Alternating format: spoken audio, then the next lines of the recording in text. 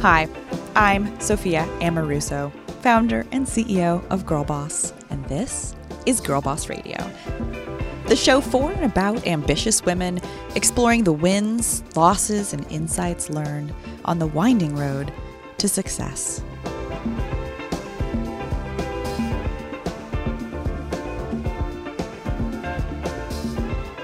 And as you probably already know, at least I hope you do, we are in the middle of a very, very important election cycle, and there's a handful of women running for office. On Girl Boss Radio, we want you to hear from each of them. And earlier this year, we had Senator Kirsten Gillibrand of New York come on the show to talk to us about her platform. She's since dropped out of the race, but we thought it was important to invite her and other women running for the presidency to come on Girl Boss Radio to talk to us. Which brings me to today's guest. Up ahead, you'll hear my chat with Representative Tulsi Gabbard, a 4-term congresswoman representing Hawaii's 2nd District. She is the first female combat veteran to ever run for the U.S. presidency and is one of the first 2 female combat veterans elected to Congress. She's currently a major in the Army National Guard and has been deployed twice to the Middle East. During our conversation, Representative Gabbard and I covered everything from how she grew up in Hawaii. We talk about how 9/11 changed her career path and inspired her to serve our country. Here's a little bit of what she shared during our chat. I got to a point where I was like, okay, this can't continue to be such a struggle. I really got to get this figured out. And just did some self-reflection and kind of meditation about why was this so difficult for me, and just realized all of my anxieties and fears and insecurities were coming from a really selfish place. You know, thinking about what are they going to think of me? What if I fail? What if this is too hard for me? All of these things that ended up really pointing to a me mentality rather than focusing on my purpose. My purpose was to be of service to others.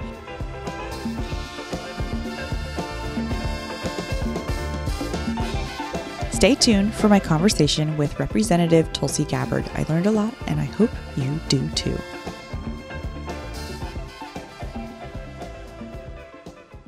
So Tulsi, welcome to Girl Boss Radio. Thank you. Thank you so much for joining me. It's wonderful to be here. Yeah, it's so nice to have you.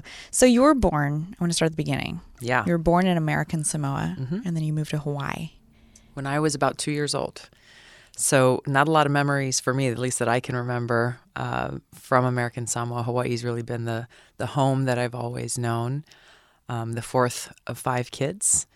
And enjoyed and appreciated being able to grow up in not only such, everybody knows Hawaii is beautiful, with beautiful beaches and mountains, and it's the amazing kind of culture and people, culture of aloha that I carry with me everywhere I go. I love it there. I spent a lot of time in Hanalei. Oh, gosh. I mean, not a lot, but enough. Yeah. Where in Hawaii are you from? Did I say it right? You did really good, actually. Okay, I'm learning the ropes. I'm impressed. I grew up primarily on the island of Oahu, and we live on the east. Our home is on the east side of that island, but my district in Congress is every single island in the state. So when I'm home and I'm working there, I'm usually going and, I'll spend a day on Kauai and I'll go spend the next day on Maui and just taking, going to people where they are, listening, saying, hey, how can we help you there? Rather than just sitting in an office in downtown Honolulu, kind of waiting for the phone to ring, it's really amazing. I love it. It's so beautiful there. I did the Kalalau Trail. Yes. The whole thing, all 11 miles in a day. Wow. I have not done that. You know about Crawler's Ledge? No. It's like a ledge that is like of half a foot wide that is on like a sheer cliff that people have died on. And I was like screaming on all fours, and my boyfriend was screaming at me like, you're not that important or something like really tough. He was like, the only time I've ever seen anybody freak out like that is when they're on acid, and like that was his response. Oh boy. Anyway, it was like, get out of it, snap out of it. Yeah. Anyway. Sounds like a very life-defining experience though, to get through that. It was terrifying. I will never do it again. And then there's people running by on like flip-flops, and I'm like, who are these people? Yep. So I want to get into your first job because I ask everybody on the podcast, like, where did you start? And there's jobs, and then there's like jobs, like first crappy job. Mine was, I was a sandwich artist at Subway. What was your first job? So our family, my parents, they're teachers by trade and training, but really entrepreneurs at heart. And so over the years, as they were working as teachers, they would have a small business. My dad, back in Samoa, he was the assistant dean of the community college. Mom was a special ed teacher there, and they had Mike's sports shop. They both loved to play tennis, so they've always had something going on. So for me, when I was growing up, there was a family restaurant, a deli. I don't know if that qualifies as the first job, but I would help wipe tables and pick up broccoli from the salad bar off the floor and all that kind of stuff. And I got paid $6 every 2 weeks. That was kind of the first. So I was like, okay, I'm going to put $2 in the savings account. I have $2 for candy, and I'm going to think like $2 to go towards like a charity or something like that. And that was a good lesson. My first like actual paycheck job, I think, was as a cashier at a local health food store. I delivered newspapers and stuff before that, but like an actual paycheck with my name on it. So it sounds like service and entrepreneurship are an important part of your story. Very much so. That was at the core of your parents' experience. How has that affected, obviously it's like obvious in many ways, but do you consider yourself an entrepreneur? Obviously you've served, so much for this country, and thank you for that. My privilege. How do you think you've parlayed that into your career today? I didn't know what kind of career or job or industry or whatever that I wanted to pursue. When I was younger, I definitely knew and experienced from a young age that I was happiest when I was doing things to help others or to serve others, to have a positive impact on other people. So that was something I knew that I wanted to do at a practical level. I wasn't sure what form or shape that would take. And it's taken me down very different paths throughout my life. But every one of the decisions that I've made, whether it was, going to elementary schools as a teenager and forming this environmental kind of educational program, or running for State House. I was 21 years old, enlisting in the military. All these different decisions have been driven by a desire to be of service with my life. And you mentioned entrepreneurial, kind of the entrepreneurial streak runs deep in our family. And I think for me that has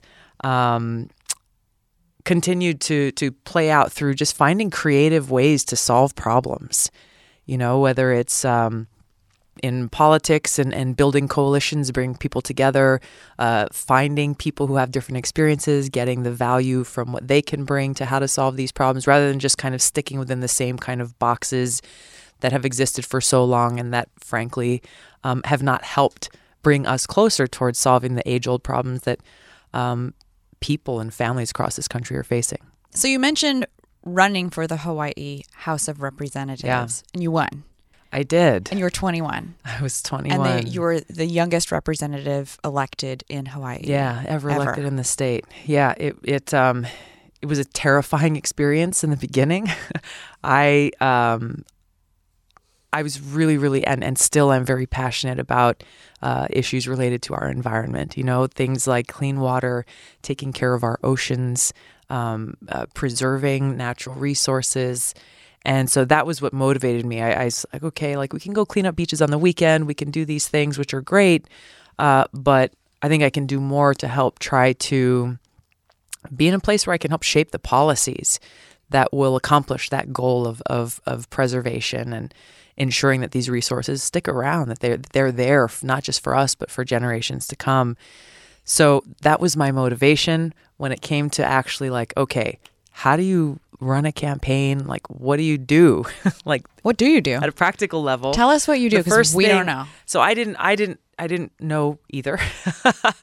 Now it's amazing. They have all of these camps and these seminars and stuff for kids in high school and young women to go through. I didn't have any of that.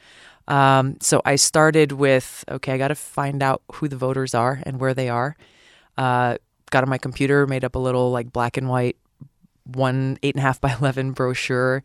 Ran off a bunch of copies. I think we paid $100 for a voter list of all the registered voters in the district.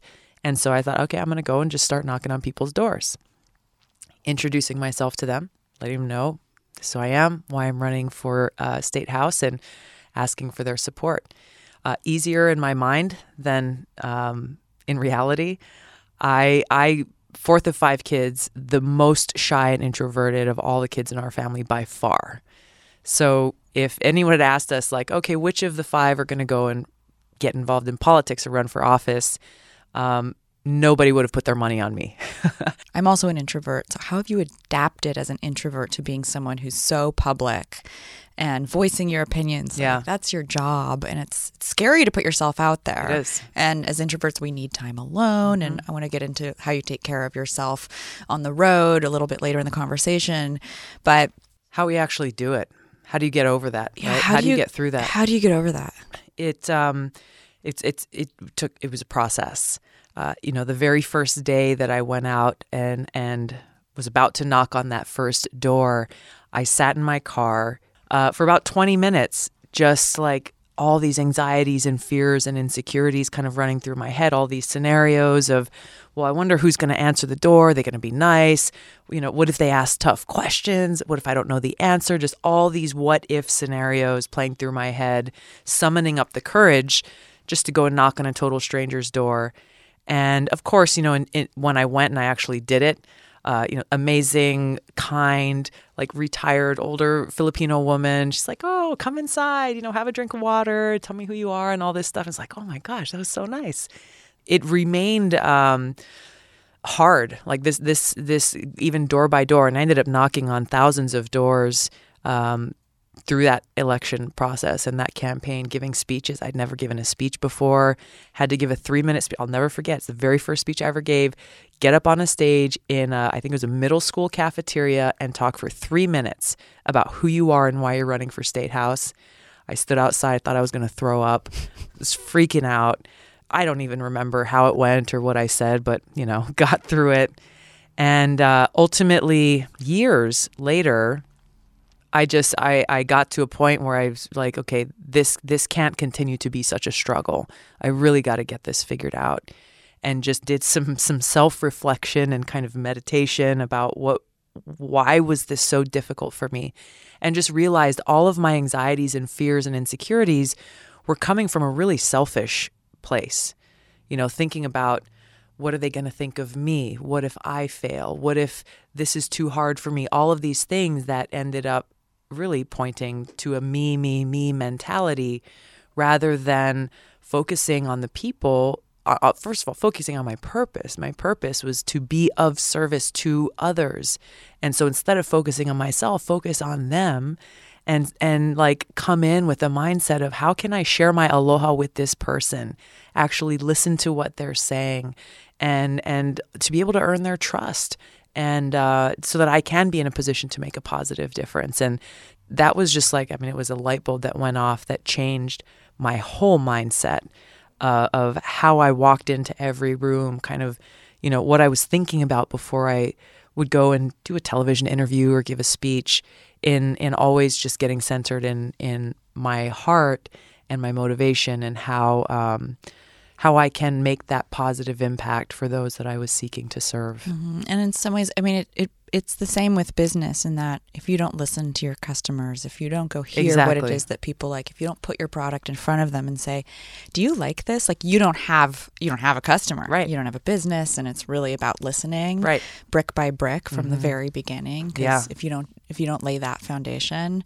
So a year after you were elected to the Hawaii House of Representatives, you joined the Hawaii Army National Guard. Yeah. Why did you decide to do that? It was the attacks on 9/11 that motivated that decision. Like so many people across the country, it was a day that completely changed all of our lives, and I wanted to do my part in being able to go after the terrorists who attacked us on that day, and to defeat and destroy the evil that we saw visited us. And so I enlisted. I was enlisted on the floor of the State House of the Representatives in Hawaii, shipped off to basic training in Fort Jackson, South Carolina, shortly after our legislative session was complete. And then a few months after I returned from that training, was when our unit was, or the Brigade Combat Team in Hawaii was called up for a deployment to Iraq, which was the first deployment for that unit as a whole since Vietnam. And so the vast majority of people in that Brigade Combat Team, almost like 2,500, 3,000 people, had never seen combat before. I was serving in a headquarters medical unit at the time. My name was not on the mandatory deployment roster. And so my commander called me and he's like, hey, good news. You get to stay home. You don't have to worry about getting deployed. It was going to be 18 months, like 4 months train up, 12 months serving in Iraq, and then another month or two when we came home. And I just, I thought about what he was saying and knew that there was no way that I could stay home in, beautiful Hawaii, safe Hawaii, and just wave goodbye to my brothers and sisters in uniform. And so I said, nope, I'm going. He's like, no, you're the job that you're trained for in this medical unit, it's already filled. You don't have to go. And I said, no, you don't understand. You have, they had another job that needed filling. And so I volunteered to deploy and stepped away from the re-election campaign that I was running at that time, and embarked on a journey with my brothers and sisters in uniform that would forever change all of our lives. Are there any strategies of war that you think can be applied to being an entrepreneur, smoking out your enemies? Oh man. Yeah. Are there similarities or anything that you learned from that training that you've applied? Absolutely. I served the first 4 years of my service in the military was as an enlisted soldier. So I started out as a private, an E-nothing as they call us, and then went through officer candidate school and was trained how to lead soldiers. And then second deployment was as a lieutenant. And so for me, it was and is experience that I continue to appreciate of, being one of the worker bees, going and, on kitchen duty and scrubbing toilets and doing all the other stuff, as well as then to go and then be trained to lead soldiers, having an understanding of exactly, what that means on both ends of the spectrum.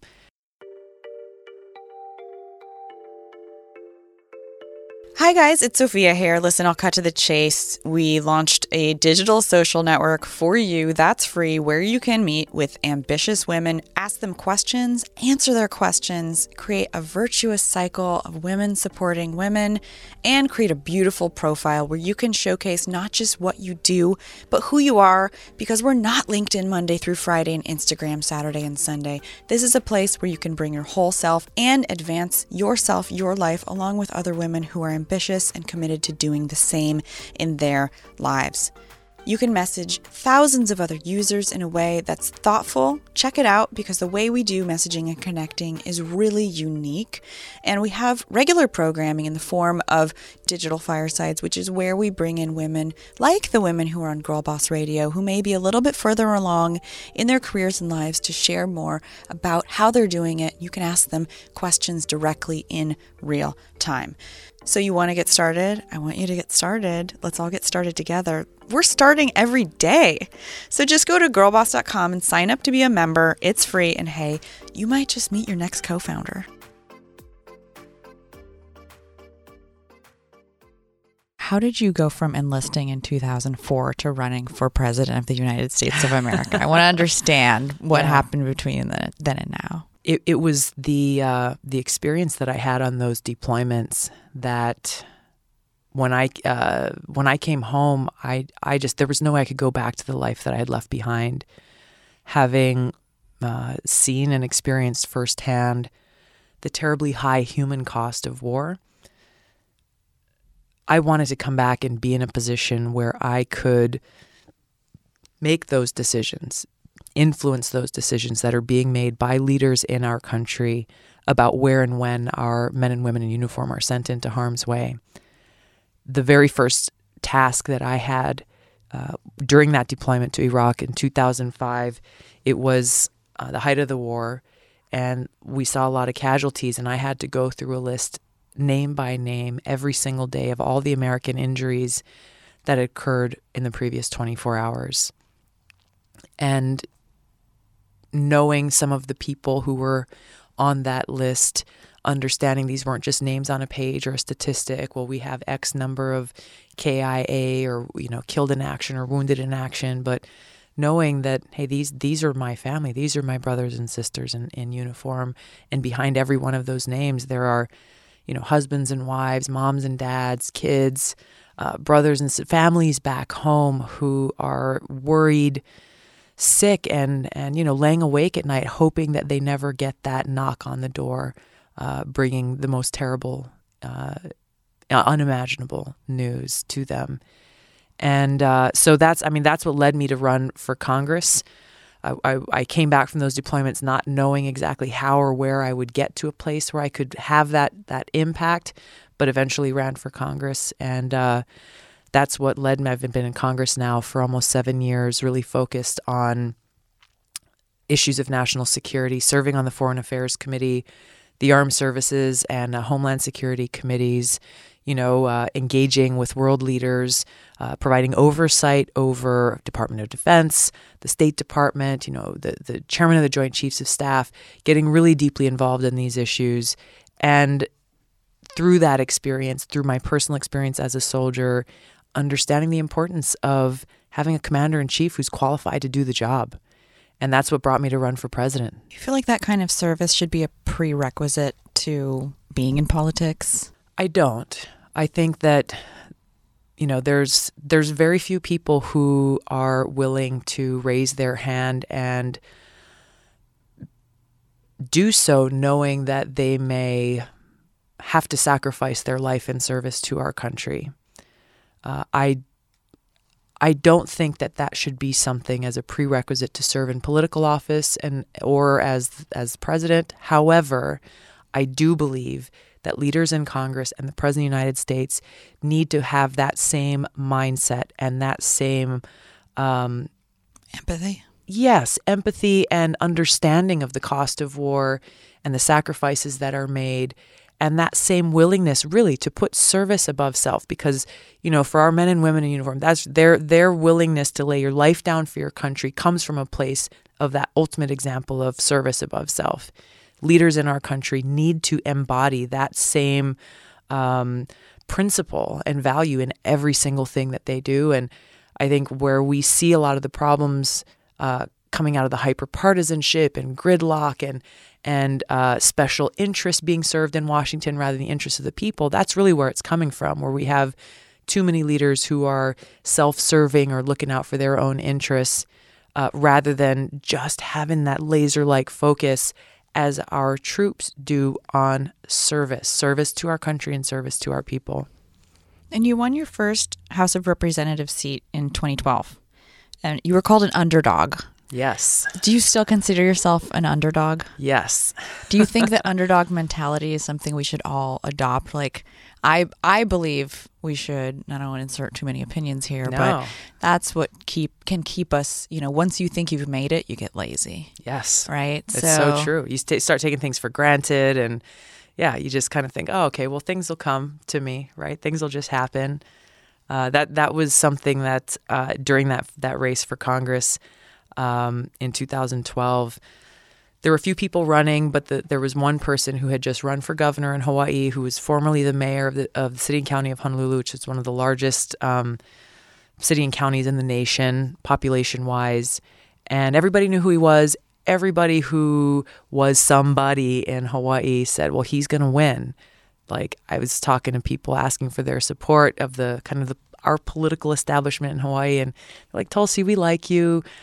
We think you're bright. We think you have a great future, but this guy's got it. It's not your time. Maybe come back in 20 or 30 years and give it a shot then. I didn't listen to any of them. I was polling at 3%. He had close to 100% name recognition.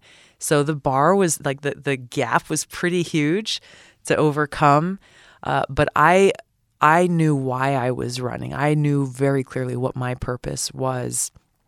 And I went directly to voters, and I told them in small groups, in large groups, I said, I'm applying for a job from every single one of you.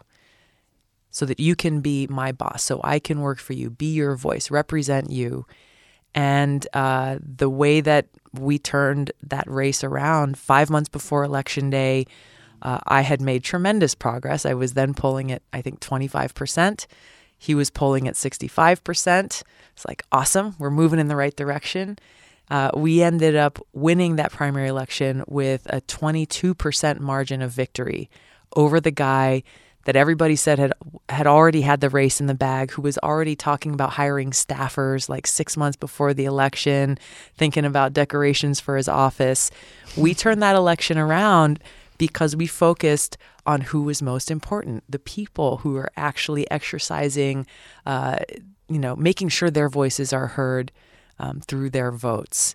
And that experience, I just carry with me, always focused on, it's the people who I'm serving, not others who may think that they have the power. It's the people who have the power in this country. And running for office, being in politics, being in any position of leadership, you have to make unpopular choices. It comes with criticism. I mean, that's like, it's got to be like an onslaught of that all day long. And I think we all experience criticism and naysayers. How do you keep yourself going when the times get tough or people disagree with you or try to slaughter you in the media? I've been there at a different scale, and it sucks. Yeah. It sucks. It's not fun. How do you cope with that? For me personally, my grounding and my foundation comes from a spiritual place. I practice yoga meditation and yoga asanas every day, and find that strength and that resilience in my own personal relationship with God, loving relationship with God, and my purpose, which is, to be of service.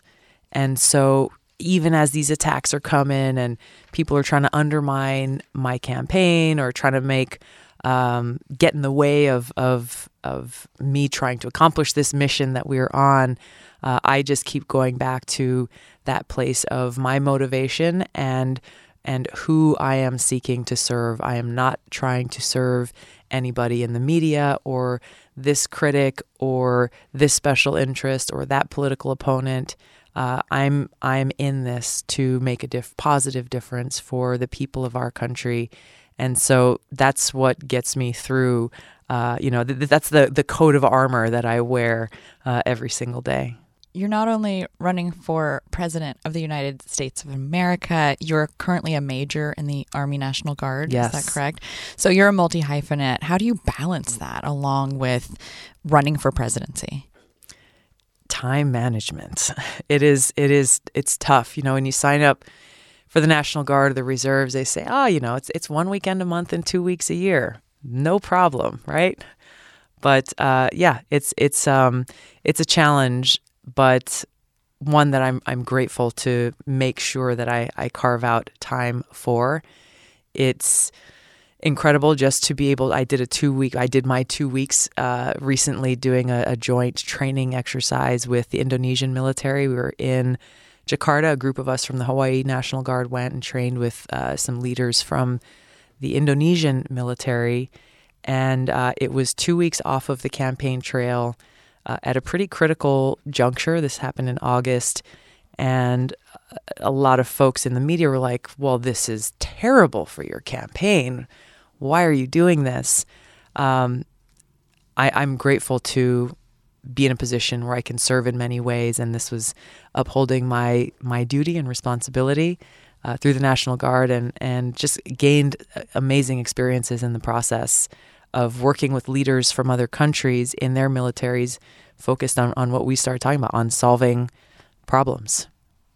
And also, you don't accept campaign contributions from corporations, lobbyists, or PACs. Any PACs. Yes, people power. How does this approach allow you to stay true to your convictions, and also for those of us trying to build our businesses and punch above our weight without the same kind of marketing firepower that something like a PAC might get you? Yeah. What would your recommendations be to apply that to our personal lives as well, or our personal businesses or entrepreneurship? It's amazing to see how people are finding their voices and their power. And for me, it's inspiring to, when I get emails from people who are saying, hey, I've just become a $10 a month recurring donor for your campaign. And now we're at a point, I think we're nearing 200,000 individual donors across the country, people who understand that this campaign, it's not about me, it's about all of us coming together to bring about the kind of change that we need to see, of this service-oriented change, and personally investing in it themselves, taking that responsibility themselves to be that change. And, I think for small business owners and for entrepreneurs and others, when you're going out and you're fundraising and you're trying to, you're not really getting people to invest necessarily in the product itself. They're really investing in you and what you bring to the table as, the small business owner, as the leader, as the entrepreneur, because, without that, you don't really, there's not much else there. So I want to talk just a little bit about your platform. What issues are you most passionate about, and what is your stance? I've made foreign policy a central focus of my campaign because really foreign policy is domestic policy. It's inseparable. Too often people say, oh, well, that's just one issue of many other issues. Yeah, we'll get to that later. But when you're looking at everything from healthcare to affordable housing, infrastructure needs, addressing climate change, education, every one of these issues requires investment of resources. And so long as we continue the foreign policy that we have, we will continue to see a drain on our taxpayer dollar resources going to fight and wage wars that are completely unnecessary and that are counter to our interests as a country and actually undermine our national security. This goes back to what are we actually trying to achieve? What's our objective? And let's make sure we're accomplishing that.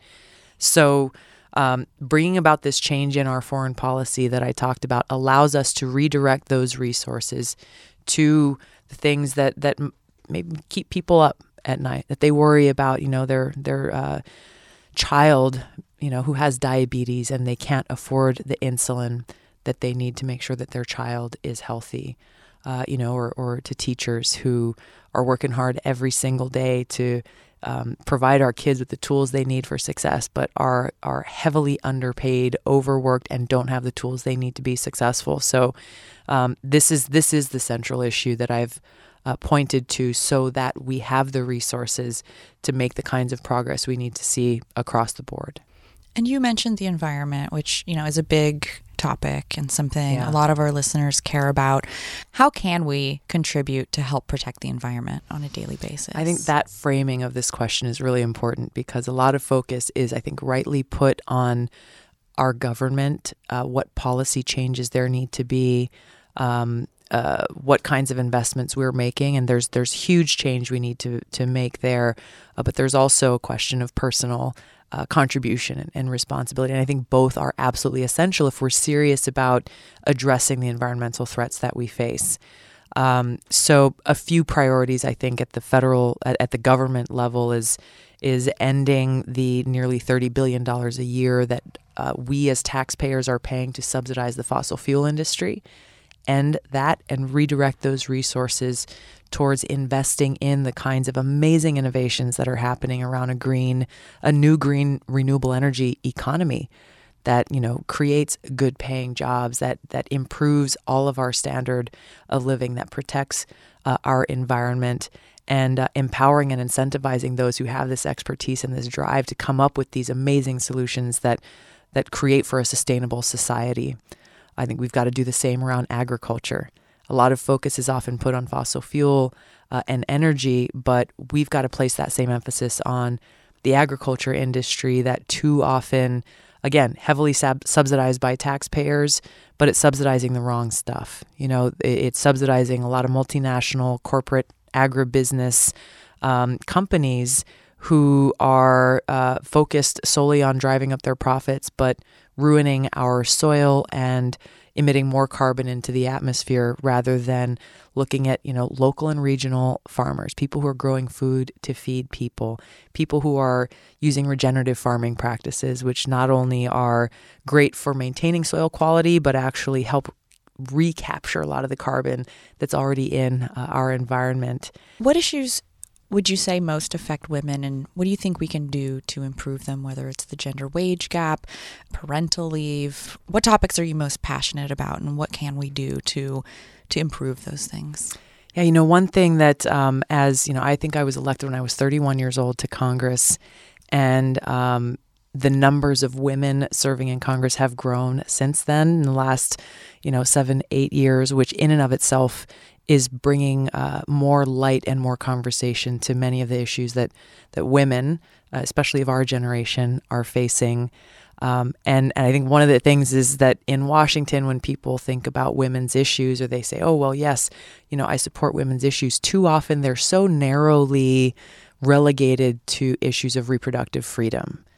And maybe that's it, or the the wage gap, which both are extremely important. But what I have found, just in my own experience, and with women of all ages who I talk to, is every single issue that we deal with in this country affects us as women. They are all extremely important. And bringing the perspective of women to these issues by electing more women leaders, by electing more young leaders, people who are, maybe starting new families. It's bringing a whole new perspective to the debates in the halls of Congress at every level of government about things like how necessary parental leave is, paid family leave, what it means to have come from a place where, maybe you've experienced very directly the wage gap that still exists for women and minority communities, people who are struggling oftentimes just to live paycheck to paycheck. And so, the reforms that we need to see really that bring about the kinds of empowerment to women and to people who for so long have been ignored by the rich and the powerful who have such influence over our government is really at the core of the change that we're seeking to bring about, to make sure that we have a government that's actually of, by, and for the people, and that's responding to the very real challenges that we are facing in our society today.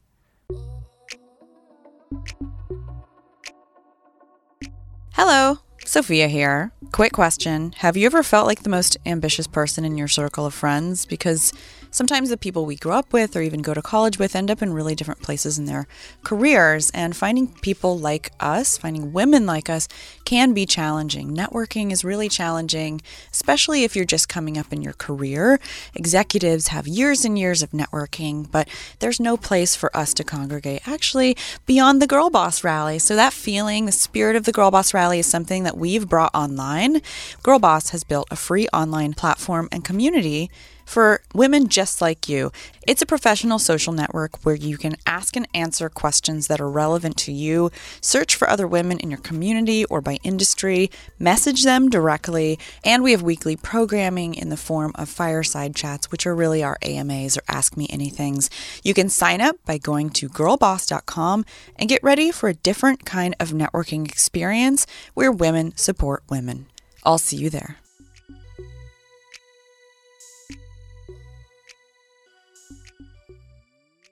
You're busy.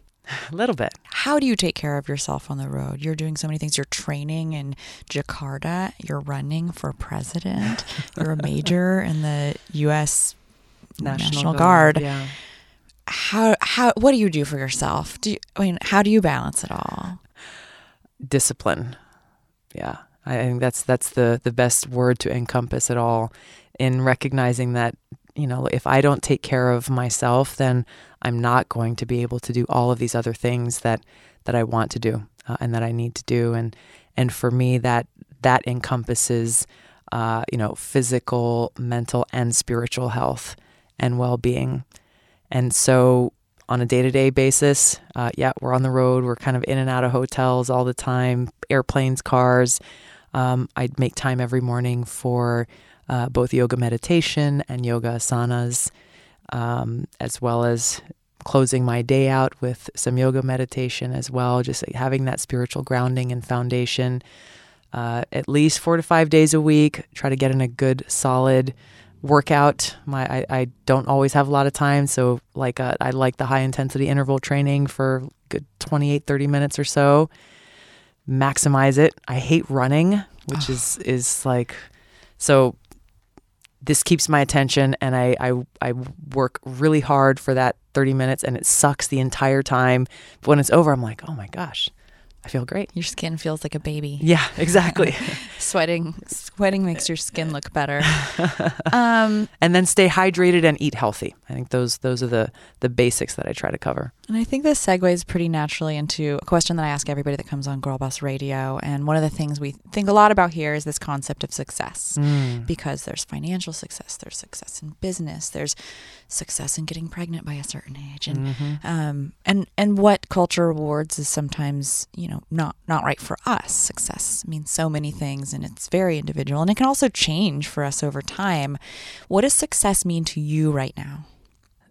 Success is doing my very best and giving my all in this mission that I have chosen for myself to be of service. I've never been attached to titles or choosing a career or, kind of superficial benchmarks, or kind of a lot of the material things that are often associated with success. It really is understanding that as long as I do my best, coming from this motivation to serve, honestly, the outcome is out of my hands. I don't have any control over the outcome. Whether that's true it is true for me in politics especially, but I think it's true of any kind of venture we take on in our lives. And this idea of servant leadership, I think, is really important and essential, certainly for those who choose public service as their path. But I think the opportunity for us to make positive change within our society is for these principles of servant leadership to be implemented by leaders across all sectors. And I have another question that I ask everybody, which is, it's called Girl Boss Moments, which really it's a little nebulous, but it's a time in your most recent life where you were really proud of something. And it sounds like there's a lot of moments like that for you. You're on your way to be proud of a really big thing, and it could be something really small. Yeah. What was that moment for you most recently? Literally most recently, last night we had a town hall meeting here in LA, and a young woman came up. I spoke for a few minutes, and we took some questions and answers, had a great conversation, had about 500 people who came, and afterward was able to stop and do individual meet and greets with everybody who came out. And this young woman came up. She's probably around 20 years old, and she just had tears in her eyes, and she reached out her arms to give me a hug, and I gave her a hug, and she turned away from the cameras that were there, and she just said, I want you to know that it was not that long ago that I wanted to take my own life. And then I heard a talk that you gave on YouTube or something, and the message that she heard of love and service and caring for one another and for our planet gave her a hope and an opening to walk away from that darkness that she was facing. Isn't it incredible how putting something out into the world, it lives for a long time. And even if it doesn't accomplish what we expected it to accomplish, if your book doesn't hit the New York Times bestseller list, we have our goals, but it's so easy to forget about how much of an impact every word you put out into the world can make. And often you don't see it. And often those people aren't there to hug you or tell you that. And it's so rewarding when you hear those stories, but there's a million more stories that you'll never hear. That's incredible. If you speak your voice, helping other people is... being kind. It just keeps doing the work for you. Exactly. And you shouldn't get credit for it. Absolutely. You let it go. Yes. And knowing that she will she's now gone through this experience and she's sharing it with other people, and she herself is opening that door and kind of bringing that light to other people around her. It's really, really amazing. Tulsi, thank you so much for joining me on Girl Boss Radio today. This has been wonderful. Yeah.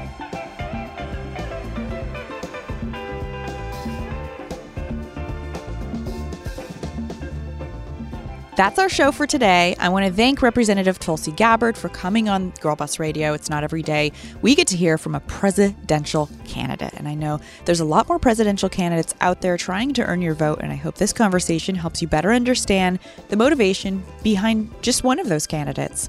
We're working to try and get more presidential candidates to come on the show. And hopefully in the coming months, we'll have more of them share with you what their plans are for the presidency.